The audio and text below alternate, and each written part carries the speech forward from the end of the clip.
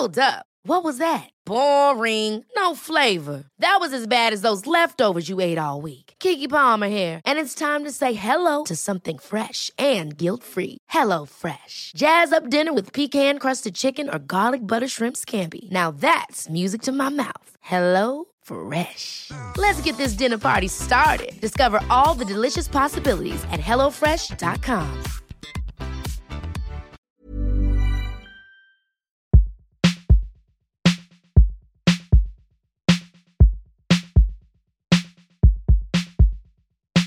This is the Crime Story Podcast with Carrie Antholis, where stories of crime and justice are told. On today's podcast, we present Charlie Bagley's four-part essay, Susie Berman's Greatest Unfinished Story, a continuation of Crime Story's ongoing coverage of the Los Angeles trial of Robert Durst for Berman's murder. Berman was found shot in the back of the head, execution style, in her home on the edge of Beverly Hills on December 24, 2000. Charlie Bagley has been covering the Robert Durst mystery for 2 decades, mostly for the New York Times, but also for Los Angeles Magazine and Town and Country Magazine. You can find this article in written form at crimestory.com.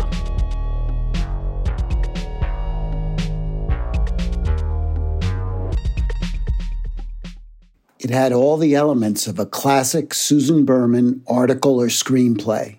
Celebrities, the scion of a New York real estate family, tightly held secrets, an anonymous note alerting police to the location of a cadaver, and a bi-coastal mystery. Only this time, the victim was Berman herself, the funny, manipulative raconteuse with an exotic past who could talk as fast and as long as she could write.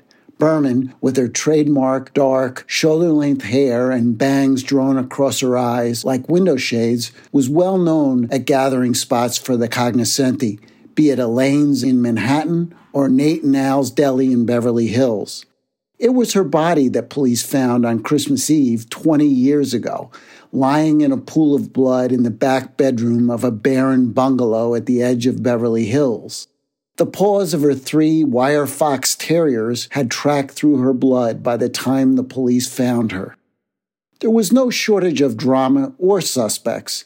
The gun-toting landlady who had repeatedly sought to evict Berman from the bungalow in Benedict Canyon, the personnel manager to whom she owed thousands of dollars, decrepit gangsters from Las Vegas, the kind of shadowy guys who hung around with her father in the 1940s and 50s as they transformed that sleepy desert town into a gambling and entertainment mecca. The irony of it is so striking, said Julie Smith, a journalist, mystery writer, and a close friend of Berman. Susan would have written about it if it had happened to a friend. Susan drew from her own life. She talked a lot about secrets, and she conveyed a sense of a person in the know. You never knew what she would say, Smith added. She had a fascinating background. She was an extremely ambitious, very talented, intelligent, but an extremely damaged person.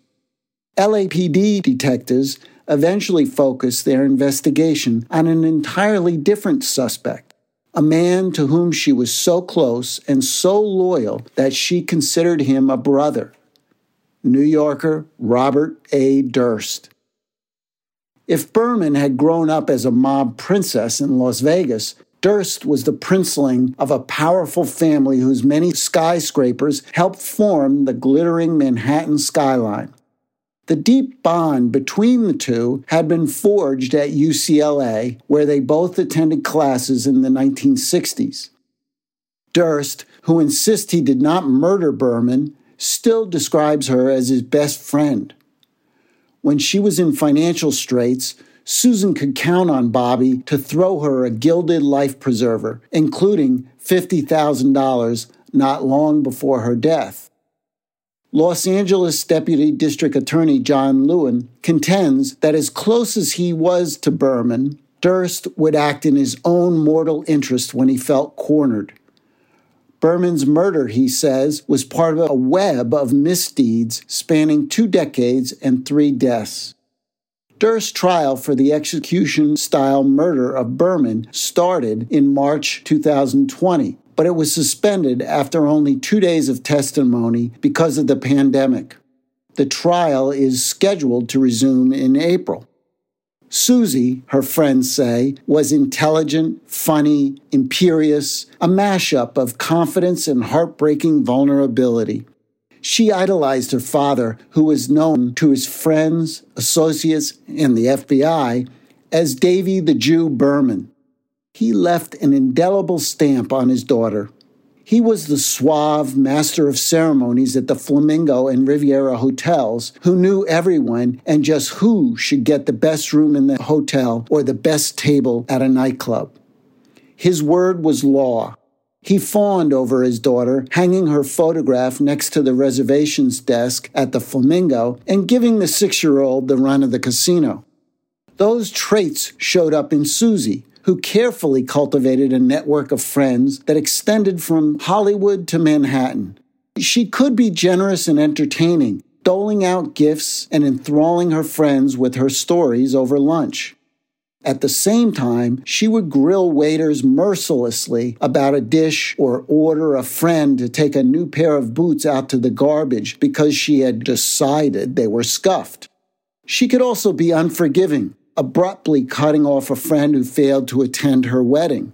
Most of all, Susie absorbed her father's sense of loyalty, or what some might call omerta, and she was most loyal to her friend Durst.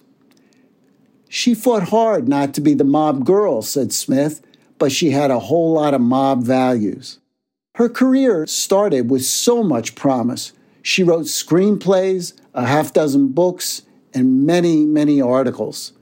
Time and again, she returned to her own life for inspiration, but she insisted on writing her own way, and according to friends, she lived her final years in dire poverty while fending off eviction.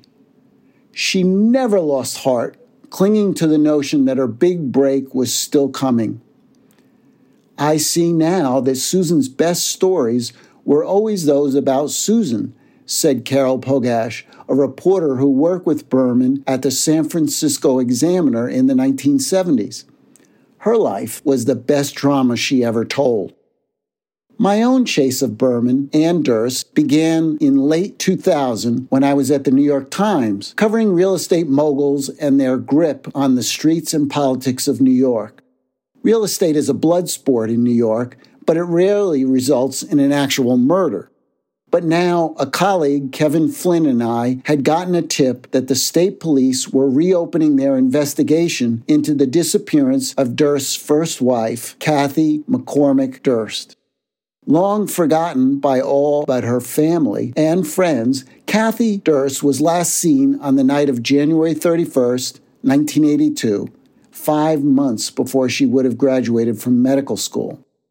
I knew both Durst's father, Seymour, and his younger brother, Douglas, though I had never heard of Robert, who had been estranged from his family since 1994. I never expected his story to follow me through much of my career. 3 times I packed up my files and put them in the attic, only to pull them out when a new chapter opened up. Early on, Nick Chavin, a close friend of both Durst and Berman, told me I had to talk to Susie Berman, who knew all of Bobby's secrets. Chavin, at that time, believed that his friend was incapable of violence, let alone killing his wife. Weeks later, I picked up a New York tabloid with a shocking headline. Berman had been found murdered in her Los Angeles home. Chavin and I flew to L.A. for her memorial service. Chavin got in. As a member of the press, I was politely turned away. Berman's friends and family wanted to protect Bobby from being hounded by reporters. The first thing I learned about Susan was that her father, Davy Berman, was a mobster who ran the Flamingo Hotel with Bugsy Siegel in the 1950s. He was just my father to me, Berman wrote in her 1981 memoir, Easy Street, The True Story of a Mob Family. But to the world, he was Davy Berman, one of the founders of the Syndicate, a trusted partner of Meyer Lansky, Frank Costello, and Bugsy Siegel.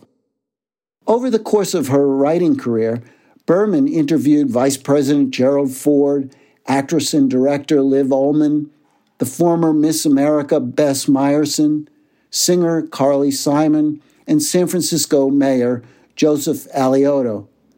But she would always return to what she knew best, her life and Vegas.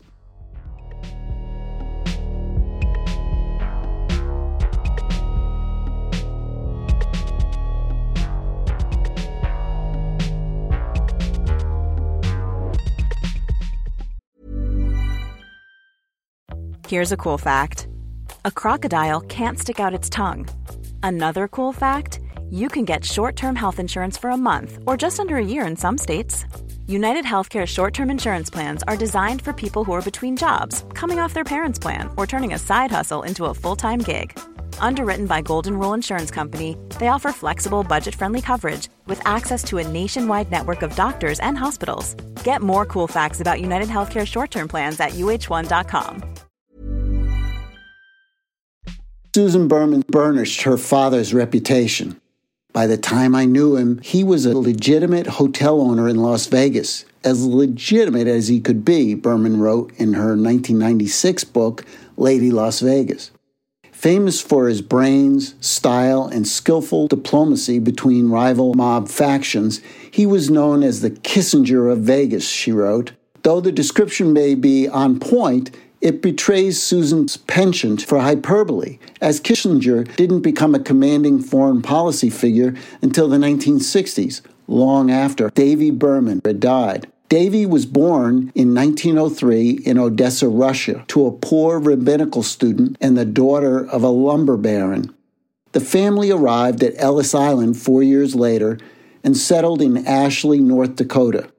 Farming was a hard life, made more difficult by anti-Semitic taunts from the neighbors. Still, a boy, her father hopped a train to Chicago, where he made his way up the ranks from selling newspapers on street corners to running errands for gangsters, bootlegging, and operating a shakedown operation. By his 20s, he was a full-time mobster who had done time in Sing Sing and kept his mouth shut. At 36, Davy married Gladys Evans, a tap dancer from Minneapolis who was half his age, and in 1944 they set off for Las Vegas with the mob's blessing after Minneapolis became so inhospitable under the racket-busting mayor of Minneapolis, Hubert Humphrey. Davy Berman bought into nightclubs in Las Vegas and worked alongside a mobster, Bugsy Siegel, who was building a next-generation hotel, the Flamingo, with mob money. Way over budget, the hotel opened and quickly closed. Siegel's colleague, thinking he was too flamboyant, too independent, had him assassinated in Los Angeles on June 20th, 1947. Within hours of Siegel's death, according to organized crime historians, Davy Berman strolled into the Flamingo saying, "I'm in charge." In the years to come, Susan would regale her friends, publishers, and studio executives with tales of playing Jim Rummy with her father's bodyguards, visiting Fanny's dress shop and Gigi's hair salon at the Flamingo, and watching Elvis and Liberace perform at her birthday parties. All this, of course, made possible by her larger-than-life father. Susan's idyllic childhood, however, came to an end in 1957 when her father died on an operating table during surgery. A year later, her mother killed herself with an overdose of barbiturates. She was 13. Susan Berman was an orphan, albeit one with a trust fund who attended elite boarding schools. Her mother had sent her to Chadwick School in Los Angeles, where her classmates included Jan Wenner and Liza Minnelli. After her father's death, she went to live with her father's younger brother, Charles, or Chicky Berman, and his family in Lewiston, Idaho. At junior high school in Lewiston, Dick Riggs, an English and history teacher, took an interest in the quiet, curious, and eager-to-please adolescent. He was the first to tell her she had a talent for writing. It was Riggs, she would later tell him, who inspired her career. Later, she attended high school at St. Helens Hall, an Episcopal boarding school in Portland, Oregon, where she got good grades and was inducted into the National Honor Society. Her uncle Chicky looked after her in between prison stints, Upon graduation, he surprised her with a plane ticket to spend the summer in Israel. After initially enrolling at the University of Wisconsin, she moved to UCLA, switching her major to education from sociology. In her final year there, she met a graduate student in economics who would become a friend for life, Robert Durst. Durst recalled their meeting vividly for filmmakers 40 years later, describing how he used to hang out at Dykstra Dormitory on a hill overlooking campus. There was a pool, he said, where boys and girls were trying to meet, and I saw this girl who looked very pretty, wearing a white outfit and a white cap and black hair. And I went over and started talking to her, and we went swimming, and that was Susan Berman. I spent all my time with her, he said. We would have sleepover days, but it was strictly platonic. Both their childhoods had been shattered by tragedy. She lost her parents at a young age, while he had lost his mother at the age of 7, when she either fell or, as Durst tells it, jumped from the roof of their home in a New York City suburb. She attended private boarding schools. He had been brought up by a series of governesses. She saw in Bob a fractured soul like herself, said Hillary Johnson, a friend of Berman and a journalist. There was also an opposites attract quality to their relationship between the vivacious Berman and the taciturn Durst. Another of Susan's friends, Sheila Jaffe, told me in 2001, Bobby adored Susan, she said. She was his Holly Golightly. Bob was Casper Milquetoast. In 1968, Susan was among a class of 30 students in the graduate journalism program at UC Berkeley, a sprawling campus of 27,000. The students were full of ambition to make it big in print journalism. In this rather intimate setting, her classmates soon knew of her background. Mother was a showgirl who married a mobster. Susie liked to stand out, whether it was strolling through the lobby of her father's casino, motoring across a campus riven by demonstrations, or at the Russian Tea Room in Manhattan. On a campus riven by daily anti-war and civil rights demonstrations in Sproul Plaza, she drove a white Mercedes. In the rain, she'd wear a tan raincoat, cinched at the waist, with matching tan pith helmet. Everybody was talented. Everybody was very smart, recalls Elizabeth Mirren, a classmate who became an author and a national correspondent for the LA Times. But Susan had the kind of LA glitter that we didn't have. She had a lot of self-confidence, and she was good at marketing herself. She could tell a great story and could engage at a dinner party. Susan graduated in June 1969, and over the next 2 years published her first book and landed a staff job at the San Francisco Examiner. She conceived of the Underground Guide to the College of Your Choice, a must-have manual for hip, aspiring college students who wanted to know where to buy the best pot, the best place to score a date, and who the best professors were, as well as the average SAT scores. Susan was listed as editor-in-chief, and her boyfriend at the time, Alan Nekritz, was editor. At the Examiner, Susan had no intention of being relegated to the society or style pages, as so many women were in those days. Hard news could be grueling. At one point, Susan was sent out to cover the courts, a dizzying array of civil, criminal, state, and federal courtrooms. It's a hard beat. You might have 15 stories a day in different courts, said Julie Smith, then a veteran for the rival Chronicle. It's no place for a newbie. Susan started crying and asked for help. We became fast friends. After Mayor Alioto rebuffed her request for an interview, she sat outside his office for days on end, observing the comings and goings for a profile, less an investigative piece than a scene setter. She moved quickly from newspapers to magazines. Susan was an acquired taste, said Carol Pogash, a friend who also worked at the Examiner at the time. In a newsroom full of eccentrics, she managed to stand out. A lot of us were drawn to her excitement and energy. In 1975, Susan wrote a cover story for City magazine with the captivating title, In San Francisco, City of Sin, Why I Can't Get Laid. The hilarious story put her on the map and provided a glimpse of her intuitive understanding of what made an attention-grabbing story.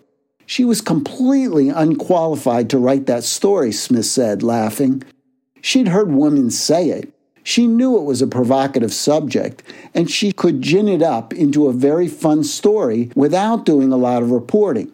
She brought a lot of jazziness, gloss, and hipness to her stories. Susan had bigger plans and remained undaunted in the face of rejection. The bedroom door of her apartment in Berkeley was covered with rejection letters from magazine editors. Susan just laughed, Pogash recalled. The message was clear. These editors are fools. I'll show them. In 1976, she published Driver, Give a Soldier a Lift, a comic novel about a fish-out-of-water woman from Berkeley who hitchhiked across Israel. The book garnered modest acclaim, but she soon moved to New York, where she wrote for New York Magazine, Cosmopolitan, Us, and Family Circle, snagging a cover profile of Bess Meyerson. At night, she could be found at Elaine's, with other journalists and celebrities, or with her old pal Durst, who was now married and working in the family business. In between, she worked on a memoir that was partly the story of her beloved father and partly the story of her growing up in Las Vegas. She filed a request with the FBI for her father's criminal records. James Grady, who was an investigative reporter and author of the book that became Robert Redford's movie, 3 Days of the Condor, recalled meeting Susan after their common agent suggested that the two of them talk. As they settled into their seats at the Russian Tea Room near Carnegie Hall, Susan quizzed him about Murder Incorporated and the origins of the mob. At one point, a frustrated Grady exclaimed, "You're supposed to be telling me this stuff, not me telling you." Susan's response was disarming.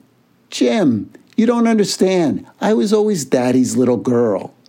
Grady and Berman became friends, and he periodically visited Susie's apartment on Beekman Place in Manhattan, where there was a large black and white photo of her parents on the wall, a typewriter, a few books, and little else. One time, shortly before publication of her memoir, Berman called Grady in a panic. She had just gotten documents from the FBI and the Justice Department describing her father's leg breaking and his links to several murders. Not much of it ever made it into her book, Grady said. But the book, Easy Street, The True Story of a Mob Family, was a success. There was a splashy book party at Sammy's Romanian steakhouse on Manhattan's Lower East Side, where Durst played host to Susan's wide-ranging friends, Lorraine Newman, a cast member of Saturday Night Live, Jerry Rubin, the yippie-turned-entrepreneur, Danny Goldberg, a music industry executive, and Linda Obst, a movie producer who had just bought the rights to her book. Susan collected friends the way some collect Hummels or autographs. They were interesting, or they might help her in the future. She had many layers of friends, Hillary Johnson told me.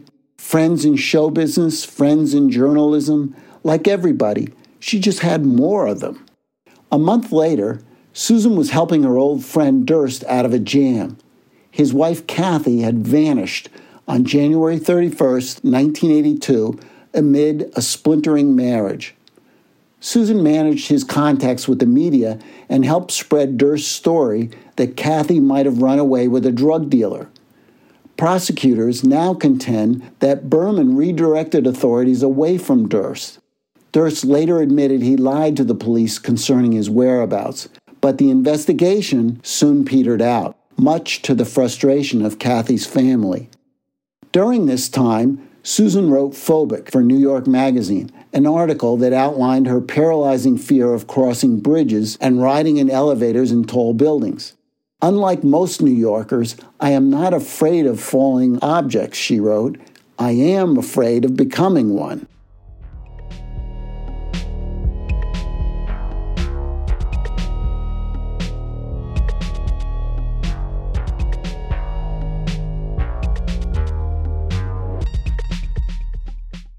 By 1983, Susan Berman was back in Los Angeles, having embarked on her new career as a screenwriter and working on the script for Easy Street. She rented a house in Beverly Hills and bought a Chrysler LeBaron convertible. It was very important to her to maintain an image, said television writer Carol Mendelsohn, who worked with Berman during the last year of her life. She and Linda Opps would spend 5 years trying to develop a suitable script for Easy Street, with Berman reportedly collecting $350,000 writing drafts of the screenplay. Susan's fortunes seemed to be on the rise. In 1984, she married a writer 13 years her junior, Mr. Margulies, whose father had worked for Davy Berman in Las Vegas. After many romantic misfires, Susan was elated. She held a lavish wedding at the Hotel Bel Air with ice swans and white skull caps. Durst walked her down the aisle, and the legendary producer, Robert Evans, toasted the couple. "I don't know, mister, but I can tell him Susan is the most seductive woman I've ever met. She did her best to turn it into a Hollywood event," recalled Smith. But when the marriage broke up after only 7 months, Susan told her friends that Mr. was taking drugs and abusing her. She was still hoping for a reconciliation 7 months later when he died of an overdose. That sent her into an emotional tailspin. The hard-working writer could not get out of bed. Gradually, she pulled herself together, writing scripts with Paul Kaufman, a financial advisor who also wanted to break into Hollywood. Susan bought a house in Brentwood. Kaufman and his 2 children, Mela and Sarah, moved in. In the early 1990s, the couple embarked on a quixotic mission to bring a musical about the Dreyfus Affair to Broadway. By the time that project collapsed from lack of interest, Susan had drained her trust fund and lost her house to the bank. Kaufman left her. Kaufman's son, Sarah, went off to school while his daughter, Mela, continued to live with Berman. It was kind of the first time, Mela has told investigators, that I had a really present parent. Susan pressed on.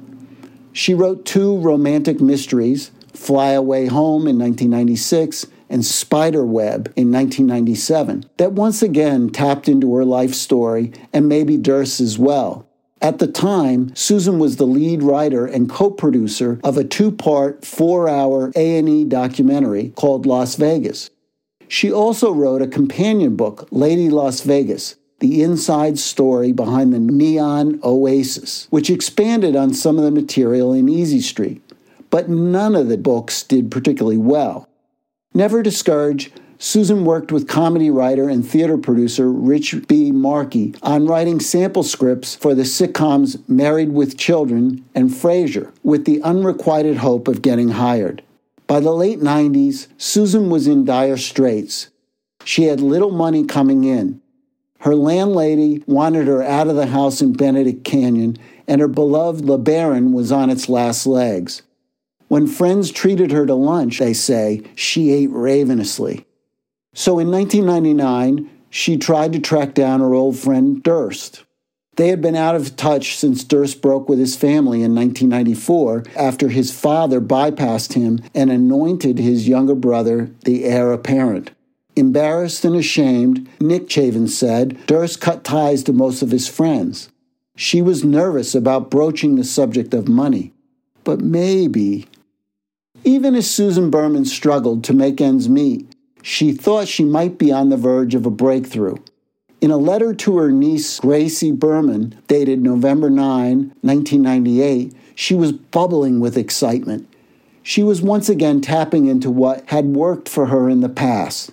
She had written the first act of a musical version of her most successful book, Easy Street, and a dark tale, Dreamer Girl, about a young woman orphaned at 10, with Susan's own phobias about tall buildings and crossing bridges. She was really elated, she wrote, because 3 days earlier, Showtime had bought her idea for a TV drama about Las Vegas called Sin City and asked her to write the script for a 2-hour movie. Fabulous news, she wrote. This is the biggest break yet in my career, but it really represents a chance to do really well in the future. Still, the project at Showtime did not gel, at least not right away, and Berman's bills continued to mount, despite her Spartan existence. Berman finally reached her old friend Durst in the year leading up to her murder. He sent a letter postmarked March 3, 1999, that said simply, "Now and again, I think about old times. Good luck, Bobby." Sareb Kaufman, who regarded Berman as his mother, told authorities that he believed that Durst had enclosed one of two $25,000 checks he would send to Berman. But 20 years later, it was unclear whether the check was in that particular envelope. Weeks before her death, Susan did compile a list of 20 friends from whom she had borrowed money, including $50,000 from Durst. She had gone from being a wealthy person to being a bag lady, Howie Klein, the former president of Reprise Records, told me in 2001. In the last year or so, things perked up for her. She had reason to believe that her hard work would pay off. Susan told friends that she had several projects in the works that seemed promising, although she was not always the most reliable narrator of her own life. All of her projects had Las Vegas as a theme, Niall Brenner, her manager, told me 3 weeks after Berman's murder.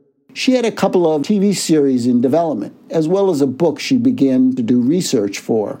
There was Diaries, a fictional account of the mob in Las Vegas, told through current and fictional members of organized crime. She said she was pitching to ABC a sequel to her memoir called Rich Girl Broke, an autobiographical tale. Hillary Johnson recalled Susan talking about a similar proposal called Car on Fire, a reference to her LeBaron's tendency to break down on her way to studio meetings. "She was such a machine as a writer," said Johnson. "She could have 3 books going at the same time. She'd sit down at that computer at 8 or 9 every morning and literally write for hours and hours every day. She had a real sense of zeitgeist, put a finger in the air and an idea would come to her. She took material from her own life." But Susan did not always endear herself to studio executives and magazine editors. Even in New York, she burned every bridge, recalled Elizabeth Mirren. There was no continuity. She didn't get hired on staff at New York Magazine. Dave Berman, Uncle Chicky's son, put it another way. She was kind of demanding, he said. It had to be done her way.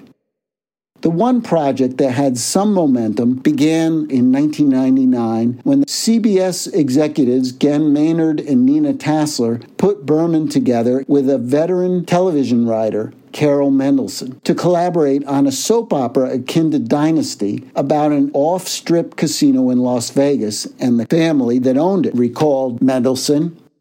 "We were going to develop the story together, and then I was going to write the script." Mendelsohn had her own connection to Las Vegas. Her father had been a partner in a law firm with Sidney Korshak, who represented many key figures in the Chicago mob. She had stayed at the Riviera during her father's business trips to Las Vegas. Everything that Susan wrote about the Riviera I could relate to, because I remember being a little girl walking through the casino, Mendelsohn said. Reading her book made me think of Eloise at the Plaza. Mendelsohn said she found Berman to be extremely bright, one of the most intelligent women I've ever met. But not everything Berman said rang true. She once told Mendelsohn that she had gone undercover with the Symbionese Liberation Army in 1974 during the Patty Hearst kidnapping. But she was a storyteller, and, people do embellish things. In January 2000, their 6-month collaboration ended when they got the news that the pilot was not going and not getting picked up. Instead, CBS asked Mendelsohn to write for a new drama, CSI, Crime Scene Investigation. The project may or may not have been dead. Berman told her friends in 2000 that she was working on a similar show with CBS's Showtime network. Shortly after Berman's murder, her cousin Raleigh Padveen told me that Berman had, quote, just gotten a contract from Showtime. But Berman told other friends that Showtime had passed on the project, although she still hoped it would get picked up elsewhere. She was depending on getting a TV show in July, said Julie Smith, a journalist and Susan's friend. She had these ambitions. She thoroughly believed that things would turn around for her. She had all her hopes pinned on it. Berman was still living hand-to-mouth in November 2000 when she again reached out to Durst asking for help. We talked probably 3 times a week throughout the summer, Hillary Johnson told me. Whether to send the letter to Durst, how she should phrase the letter, she feared that she'd destroy her friendship. He sent her a second check dated November 9 for $25,000. Police later recovered a Dearest Bobby letter to Durst on Susan's computer, thanking him for sending the money. I don't want my last request to be the last time we communicate. Our friendship means so much to me, Susan wrote, but it is unclear whether she ever sent the note. 2 days after Bob wrote the check for Susan, Kevin Flynn and I broke the news in the New York Times that New York State Police investigator Joe Becerra had reopened the investigation into Bob's missing wife, Kathy. The Daily News also had a story, and People magazine did their own article a month later, making it a national story. In a panic, Durst rented a $300 a month apartment in Galveston, Texas, while posing as a mute woman. He felt hounded by the authorities, he would later tell a jury, yet he continued to fly in and out of New York. Durst later told L.A. prosecutor John Lewin that he had talked to Berman about the new investigation. Susan told me that she had been contacted by Los Angeles detectives, Durst told Lewin, during a nearly 3-hour interrogation in 2015, and they wanted to talk to me. Lewin's response seemed to stun Durst. I'm going to tell you something, the prosecutor said. That was not true. They had not contacted her. I think Susan was trying to subtly squeeze you for money. By the way, for what it's worth, Bob, because I know you care about her, I don't think Susan ever would have said anything. Indeed, Susan had a fierce, mob-inspired loyalty to her friends, especially to Mr. Durst. She felt very close to him, said Julie Smith. There have been times when I thought all kinds of things about Bob, but I never thought she would have ratted him out for any reason. An excited Berman told her friends that she was expecting Durst to visit her in Los Angeles sometime around the Christmas holidays.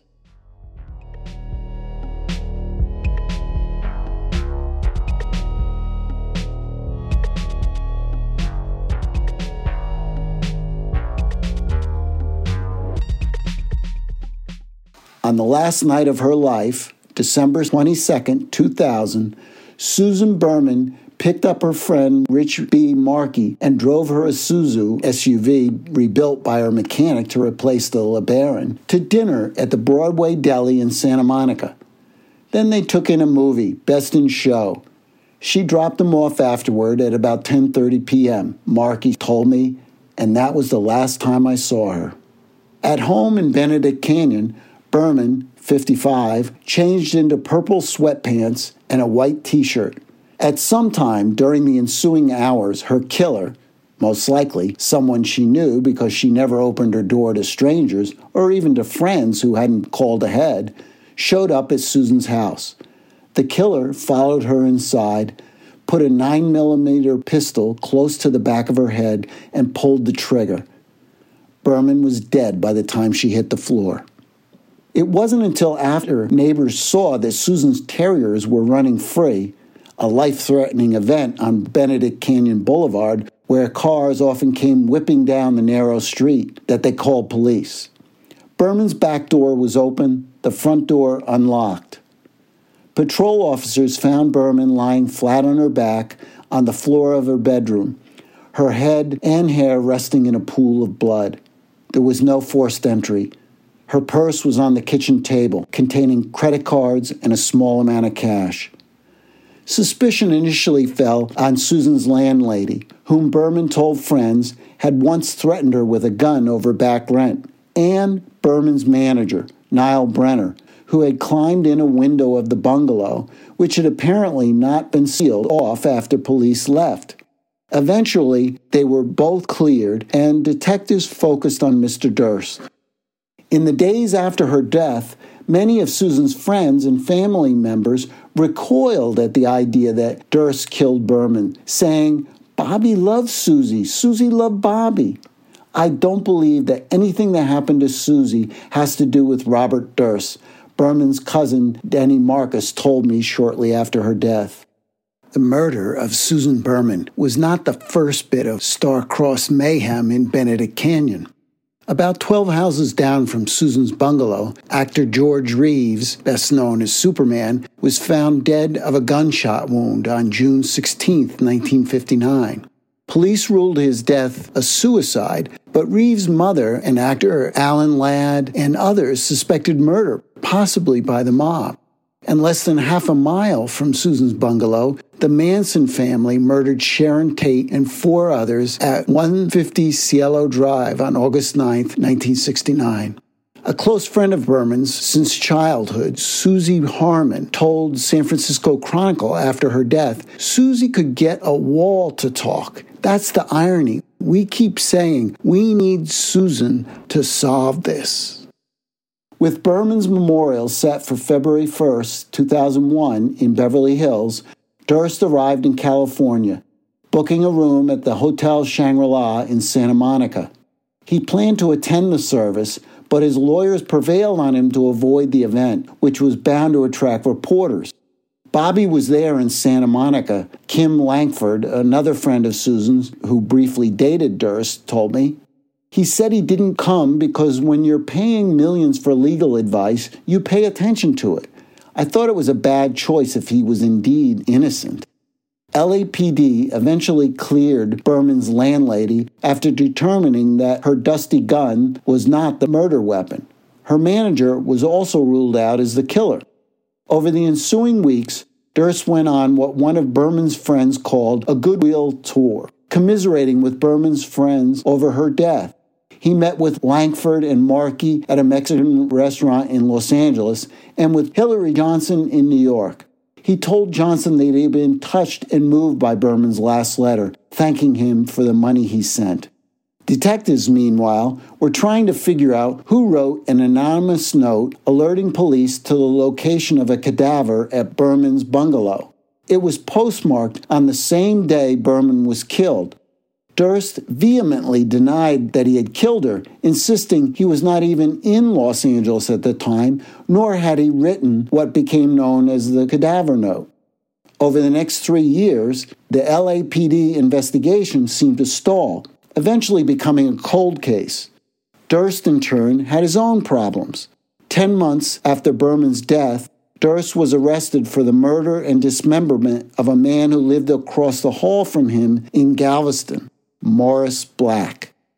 The two men had become friendly, and Black learned, eventually, Durst's true identity. Durst would later tell a jury that Black, a cantankerous man, had grabbed Durst's handgun from the oven in his apartment. They struggled over the gun, he said, and as they fell to the ground, the gun went off, killing Black. Durst testified that he had sat in a pool of blood as he carved up Black's body and then dropped the parts in Galveston Bay, thinking that no one would believe his claim of self-defense. In the end, the jury believed his story and acquitted him at trial in 2003. The cold case files for both Berman's death and Kathy Durst's disappearance would have continued gathering dust if Durst had not decided in 2010 to start talking and talking and talking. After 10 years of trying, I got my first interview with him. More importantly, he agreed to what became more than 20 hours of interviews with filmmakers Andrew Jarecki and Mark Smerling. He gave them unfettered access to his private papers, legal files, family photos, and credit card and phone bills. These encounters resulted in the 6-part HBO documentary, The Jinx, The Life and Deaths of Robert Durst. I talked to Durst briefly after each episode aired, trying to gauge his reaction. After the 5th episode, Durst seemed to know that he had gotten himself into trouble and rushed me off the phone. A few days later, a friend of Durst told me he was hiding at the JW Marriott Hotel in New Orleans under an alias. I thought, he's gonna run.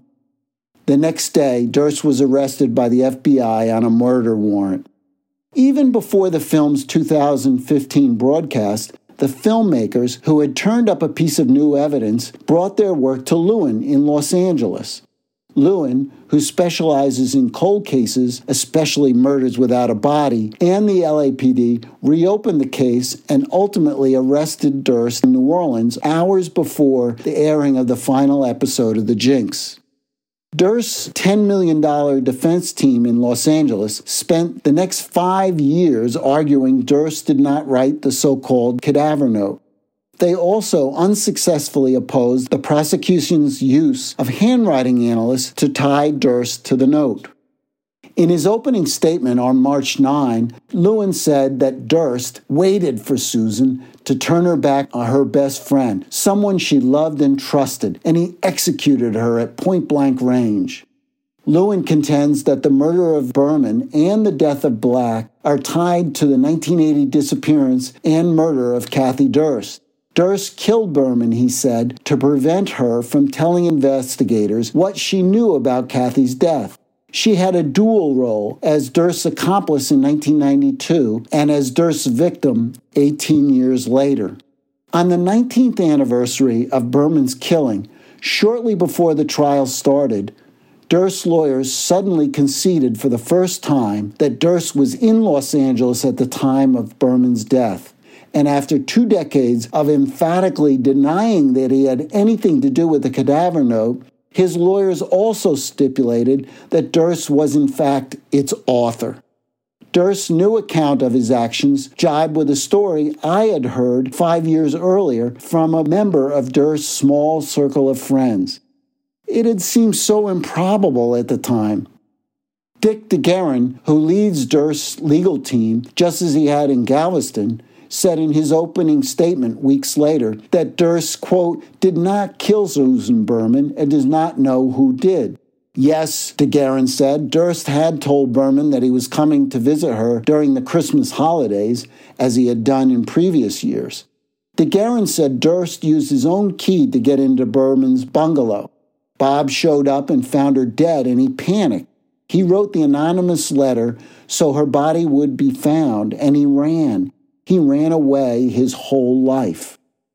In a follow-up to DeGuerin, defense lawyer David Chesnoff emphasized that there were no fingerprints, fibers, DNA, or other evidence linking Durst to Berman's death. No evidence is evidence, Chesnoff told the jury. While there is no direct evidence tying Durst to the shooting, there is plenty of other evidence.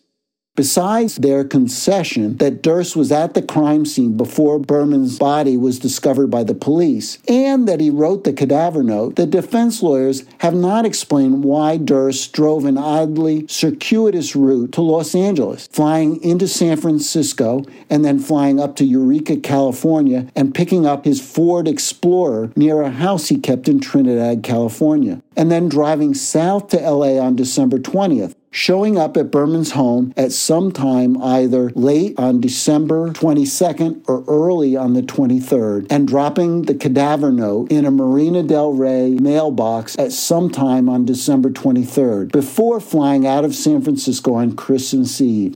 It would have been a grueling 1,000-mile journey taken over just a few days. When the trial resumes, the defense will also have to contend with testimony from Nick Chavin, a longtime defender of Durst and a close friend of both Durst and Berman. The first time I interviewed him in November 2000, he urged me to speak to her. He told me that Berman had told him that Bob did it, a statement that shocked me. But in the next breath, he said he didn't believe her. She was a storyteller, he told me, and Bob was not capable of violence. But years after Berman's killing and after Durst's acquittal in Texas, Chavin was forced to choose between his loyalty to Durst and his loyalty to Berman. Durst had contacted him in late 2014, offering a renewed friendship and a key to his new townhouse in Harlem. Chavin told me at the time that Durst had invited him to dinner that December, where he wanted to talk about Susie and Kathy. The prosecution subsequently featured Chavin at a pretrial hearing as a mystery witness. But before Chavin took the stand, Durst's defense team asked Judge Mark Wyndham to sequester me so that I could not hear his testimony. Lawyer David Chesnoff argued that I had spent a career investigating Durst and circumstances surrounding Mr. Durst's entanglements. The defense hoped that I would impeach Chavin's testimony by referring to my interviews with him 17 years earlier. A New York Times lawyer argued that the defense motion was a violation of the First Amendment and would penalize a reporter for doing a good job. Judge Wyndham quickly dismissed the defense motion and Chavin took the stand. Chavin testified that he and Durst had dinner at Barrowine, a bistro near Durst's townhouse.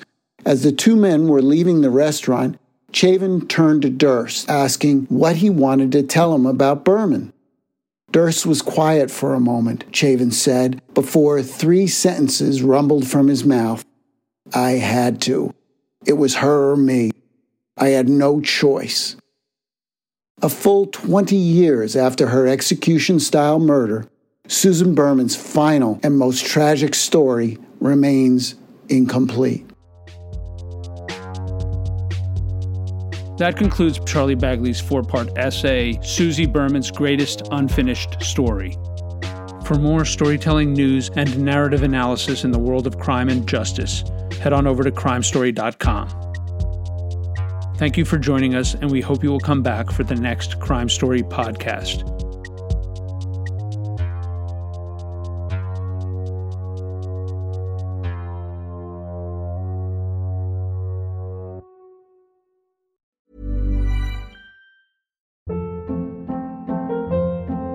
Hold up. What was that? Boring. No flavor. That was as bad as those leftovers you ate all week. Keke Palmer here, and it's time to say hello to something fresh and guilt-free. HelloFresh. Jazz up dinner with pecan-crusted chicken or garlic butter shrimp scampi. Now that's music to my mouth. HelloFresh. Let's get this dinner party started. Discover all the delicious possibilities at HelloFresh.com.